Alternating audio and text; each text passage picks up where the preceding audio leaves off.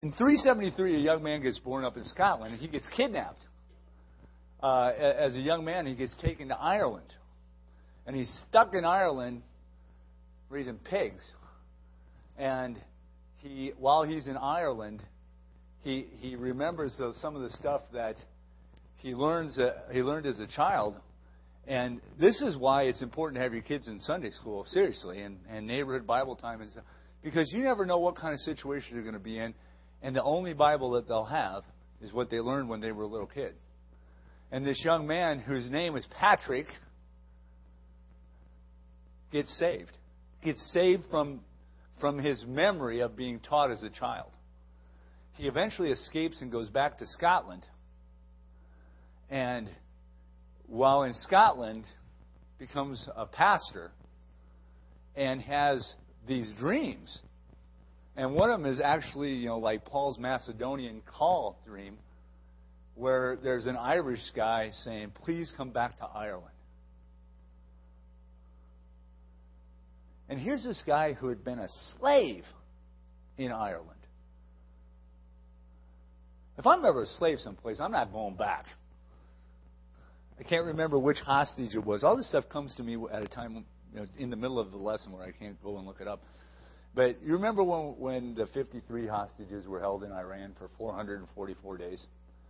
And at the end of it, when they were finally released, one of the guys, and I don't remember which one, but one of the guys was asked when he got off the plane in Wiesbaden, Germany, would you ever want to go back to Iran? And he said, absolutely, in the cockpit of a bomber. Okay. That's the way I would be. If I had been kidnapped and taken as a slave to Ireland, how would I want to go back to Ireland? In the cockpit of a bomber.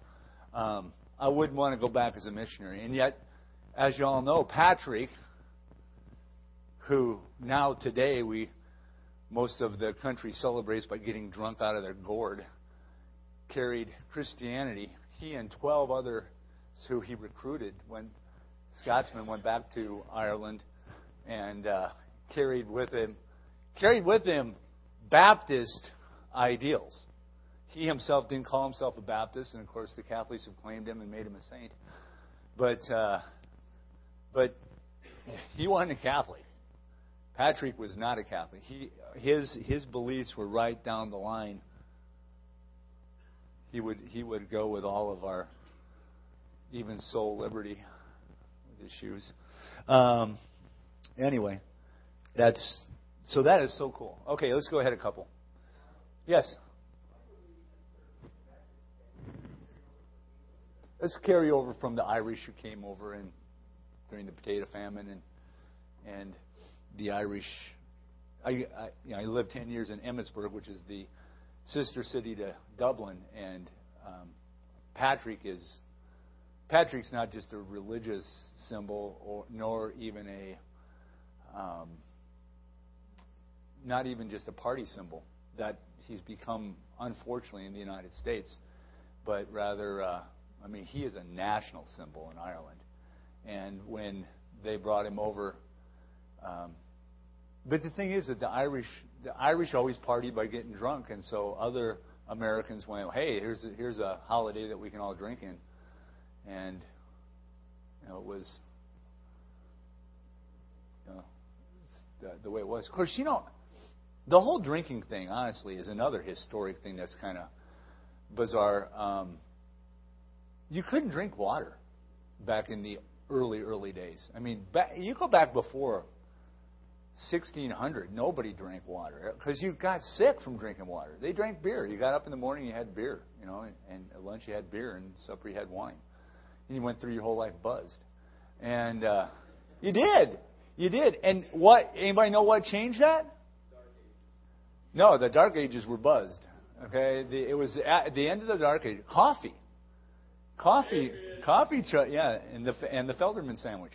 Were the two things that saved the world there from that. Coffee, because you boiled the water to make your coffee, and it took the stuff out of it, and you could drink coffee now, and even the caffeine sharpened you up a little bit, and the world entered the age of reason. I'm not a coffee drinker, so that explains some things, and never all that sharp, but that was you know how they figured out coffee too? Coffee originated in Ethiopia and in northern Kenya, and just grew wild. And the goats would eat it and then just go bonkers, jumping all over the place. And the goat herders went, "Whoa, that must be good stuff." And they would eat the stuff around the coffee thing, and then. Who got around to drying it, grinding it up, and running it through water? I don't know, but that's how the whole buzz thing got started anyway. I don't make this stuff up. Okay? History is so cool. If you just take everybody thinks history is so dry. It's not. It is so cool. The Montanus, a guy by the name of Montanus, was a converted pagan priest in what is now Turkey, who saw the Orthodox Church becoming more ritualistic. Thank you. Not having much spirituality. The church was also had this clergy class that was, becoming very influential in ways other than spiritually. Had very little discipline and very lax standards of church membership. Now, this was the time. Go ahead to the next slide for me. Europe, and this is Europe today. But this was a time when here's Rome is about right here, and then over here thank you. Can I have that? Istanbul, which was Constantinople in those days, kind of had one empire, but the two were put together, and there was an Eastern church and a Western church. Yellow button. Cool. Okay. I can't hold it steady, though. This is... Work on coffee. This is why it doesn't work for me to go hunting. I went hunting once and just missed shooting my dad.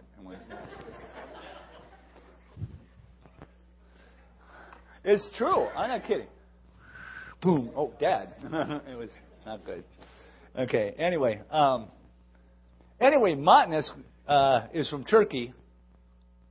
Right there is Turkey. Now go to the next slide. It shows a better one of Turkey. Here's Turkey, and he was from this region right here. This is where he was from.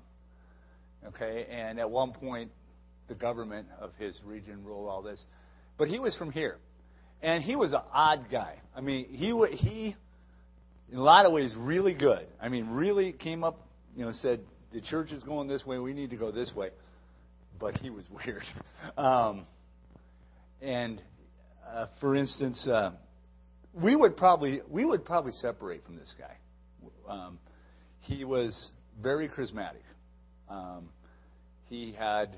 He believed that he was having visions from God, and the thing is that most of the stuff that he said that he was having visions from God was stuff that was pretty much right on, but we would probably say you're, a few fries short of a Happy Meal, and probably would.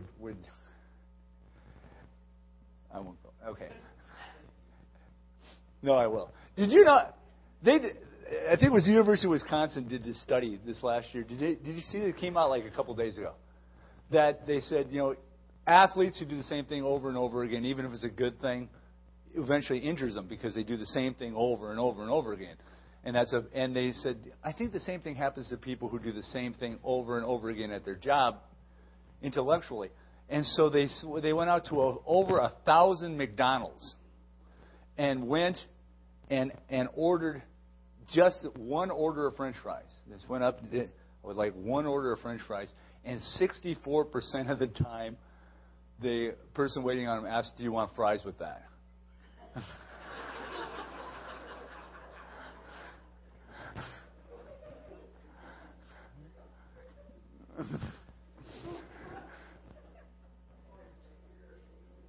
What'd you say?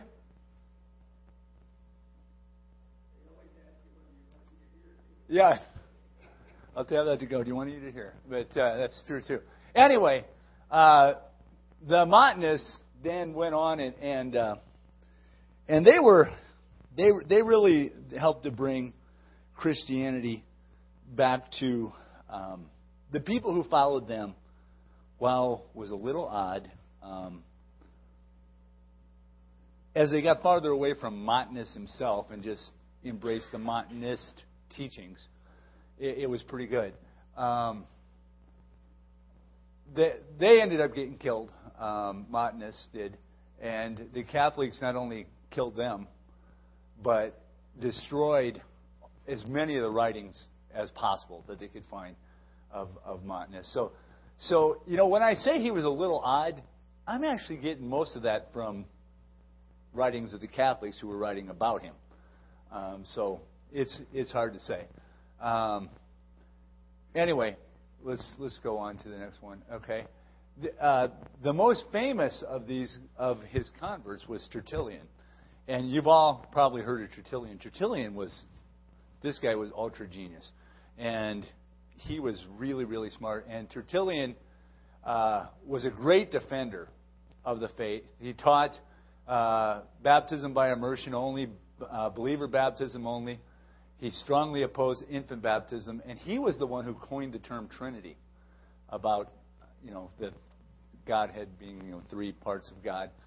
This was Tertullian. He was incredible, and really said very few things that were wrong. And when I say wrong, not even wrong. He said very few things that were off base. So the weirdest thing he ever said was that we need to thank God for plagues and wars because it keeps the population down. Because that was at a time when the world's whole population was like 500 million in the whole world, and he thought it was over. He thought it was a little crowded. Apparently, there wasn't room to hunt. Let's go to the next one. By the way, he was from Turkey, or not Turkey. He was from North Africa, which means that the Montanist ideas made their way all the way around to North Africa. Now, here's another thing about talking about in Brighton. They weren't the English that we have today, because those were Angles who came up and settled. The Roman world was we think of, it extended into North Africa. The northern half of Africa were really, they were what we would today consider Europeans. I mean, they were white-skinned folk who lived all the way around the Mediterranean. You get in your mind, and I get in my mind. You got Europe on the north side of the Mediterranean. You got Africa on the south side of the Mediterranean, right? And Europe is white folks, and Africa is black folks and Arabs, right? That's pretty much it. That wasn't the way it was. The way it was you had the Mediterranean Sea, and all the way around it were the same type of people. They were all what we would think of today as Romans, and they were all the same. And so it wasn't odd for the culture to make its way around from Turkey all the way to North Africa, because they were all the same people. I mean, you know how we in the United States can exchange culture really easy with Canada, and we can exchange culture really easy with Britain, right? But we get a little bit weird when we go into Brazil, because they speak a different language, they have different customs, they have different holidays, right? But these people were the same people. They were, and we have this thought that Africa is way different than Europe. In those days, it wasn't. So anyway, that didn't happen. Now, the Novatianists came along about 250, and these guys were in North Africa as well, mostly, and they during Decius, I'm not sure I'm saying that right, was the emperor of Rome, and there was a persecution. The persecution was there are persecutions where they threw people in jail for a little bit, and there are persecutions where they took away property for a little bit, and there are persecutions where they wrapped you up and in pitch and set you on fire. Those were the ones you wanted to avoid. And they, those were nasty. And during this time, a lot of people turned from the faith. You've all gotten the email, if you have email, of the guy who a bunch of terrorists come running into the church, and they say, anybody who, we're gonna kill anybody that stays with Christ, and half the church leaves, and then they take off the hoods and go, okay, Pastor, we've cleaned it out for you. You've all gotten that email. That's kind of what this did. And a lot of people turned away from Christ at that time. And then after the persecution ended, a lot of them wanted to come back into the church. And it's hard. I don't know about you, but as I hear that, I say to myself, I wonder which one I would be. If it really came to it. Would I with my mouth deny Christ? If it was,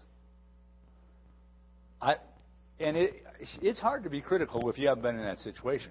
And none of us have been in that situation, but these people had been in that situation. And so when Cornelius became the bishop of Rome, of the traditional Roman church, he said, "Oh yeah, let these people come back in. Let them rejoin. Let them." Peter denied Christ 3 times. Let these people come back. Novatian said, These people who denied Christ, no, they're not coming back in. And so you ended up with this church of hardcores, the Novatians, and you ended up with a church that was pretty wishy-washy over here, which was the Catholic Church. And this is one that we could debate for a long time. We all sin. We all sin, and we all need forgiveness. We all need the grace of God. When you go so far as denying Christ, there you go. Also, Novatian was opposed to remarriage after divorce, which there's a big surprise, but apparently Cornelius wasn't. Okay, go to the next slide. Right away, then, he ends up getting excommunicated by Rome, and he ended up getting executed himself. Not just excommunicated, but executed. But as often happens after he was killed, his ideas went like wildfire. And so these guys were known as Novatianists, but they had their own name, the Pure. That's what they called themselves, the Pure. And they wanted to remove themselves as far as possible from the Catholic Church. Now, again, in some ways that almost sounds kind of pompous, doesn't it? Call yourself the Pure. Do we ever have practices? This is a rhetorical question. You don't have to answer it. But I sometimes wonder if some of the practices of our church and other like-minded Bible-believing Baptist churches and Bible churches and like that don't sometimes step back from things in order to be as non-Catholic as possible. There's nothing in the Bible about you should wear a robe when you preach or you should not wear a robe when you preach, right? But by golly, we're not going to wear a robe when we preach. We don't even have a choir have robes, because it looks Catholic. A lot of times we do things that we want to. We have orange pews because it doesn't look Catholic, right?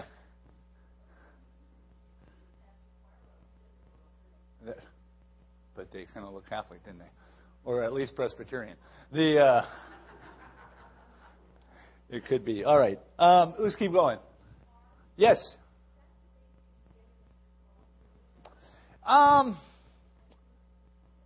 It's hard to pinpoint.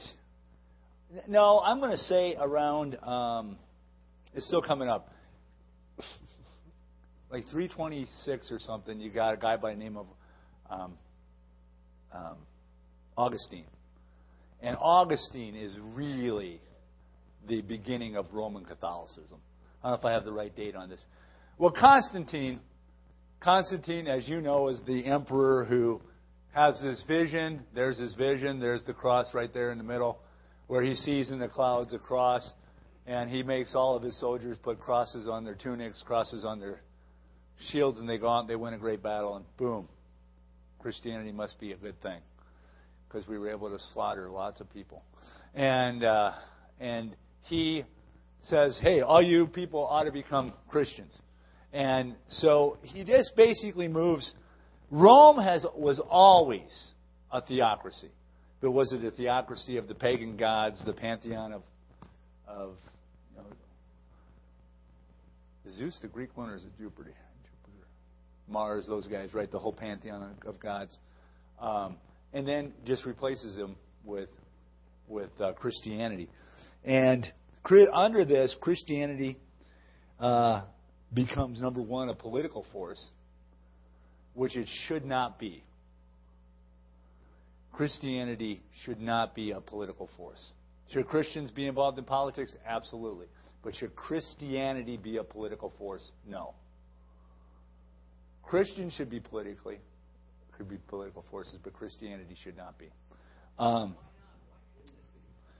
Because we spend way too much time. Politics takes too much time, is why. The job of Christianity is to get people saved, is to advance the gospel of Christ, not to advance the gospel of George Bush or Barack Obama. That's not our mission. You know, if you ask somebody in the military, what's your mission? They know what their mission is. And they don't go off and do something else because they think it's a good idea. Even if it looks like a good idea, even if it is a good idea, they know what their mission is. Exactly. Another thing is that Catholic priests then, or the church's priests, would be paid by the state. They wouldn't have to support themselves, and that really makes for people who probably ought not be pastors, people who are not called to go into ministry, because it's a good career move. And the church became filled with unbelievers, people who Constantine said it was a good idea. Well, I dare say, that we have political leaders today that if they said, if you all ought to go do this, you ought to go join this church, there'd be people who would go join this church because their political leader told them to. And consequently, Christianity becomes very paganized. And so we end up having, this contention between the real church and the state's church, which doesn't work very well. Let's go on to that. Now let's go to Augustine, I think. Yeah. Okay, 396. I don't know what I said 326, didn't I? 396 is about when he was real popular. Really the father of Roman Catholicism, even though he was not in Rome. He was in Turkey. Not in Turkey, in North Africa. He was the bishop or the pastor of Hippo, which is right next door to Carthage. See if I go. Do I have a map on the next one? Okay, right. Okay, Rome's right here. It's right there. Rome is right there. Okay, and then North Africa. Here's Carthage right here, the province of Carthage, and then Hippo is like the town of Hippo is like right there. And you guys have all heard of, from your world history class 55 years ago, the Punic Wars. And the Punic Wars were wars between Carthage and Rome to determine which one was going to rule the Mediterranean world. And it was the third one was led by a guy by the name of Hannibal. And Hannibal took his forces, rather than just like this, he went all the way around this way, crossed the Alps with elephants and attacked Rome, and was kicking Rome's behind, by the way. And Rome then said, we're going to lose this battle, so what we're going to do is we're going to send our navy and go attack Carthage. And so they abandoned Rome and went and attacked Carthage. And the Carthaginians sent for Hannibal to come back home. And it saved Rome. And Carthage ended up getting destroyed. And any hope of Carthage being a world power gets destroyed. Wow. Anyway, go back to Augustine real quick. Thanks. Augustine had one thing right, and that was about it. And you know, it's funny because Augustine, even today, you say Augustine to any Roman Catholic, and Augustine is part of the Trinity. Okay? Augustine was up there. You ask most Protestants, and Augustine is up here. Augustine is really up here. And consequently, world history classes, Augustine is up here, and you end up having everybody think Augustine was really something. I'll finish up with this. He did believe grace alone, but he also believed that only predestined people, and last week Pastor talked about predestination, but Augustine said, you really can't do anything about it. You're going to be saved or you're not going to be saved. Irresistible grace. And there's that. And the only way you're going to get saved is through the sacraments of the Holy Mother Church. If you don't go to the Catholic Church, if you do not take the sacraments, if you are not baptized and go through First Communion and either the Holy Orders or marriage and have the last rites, you're not getting into heaven. And that, there you go. Well, that's his individual soul liberty that he can put those two together. Okay? The Roman Church was universal. There was the church. And he was big in infant baptism because he said baptism removes original sin. And then finally, he believed strongly in this marriage of church and state and had no problem with using the local North African Roman legions to go out and persecute those who would disagree with him to the utmost, even to death. Now, Augustine did not have very many people put to death, but he had them flogged, he had their property taken away, he had them put in dungeons. He made their lives really miserable, and did have a few of them killed, but it's not like they were lining up hundreds of them, like some other ones did. But there it was. Well, I didn't get near as far as I thought I would today. But there you go. Dusty, would you close in prayer for us?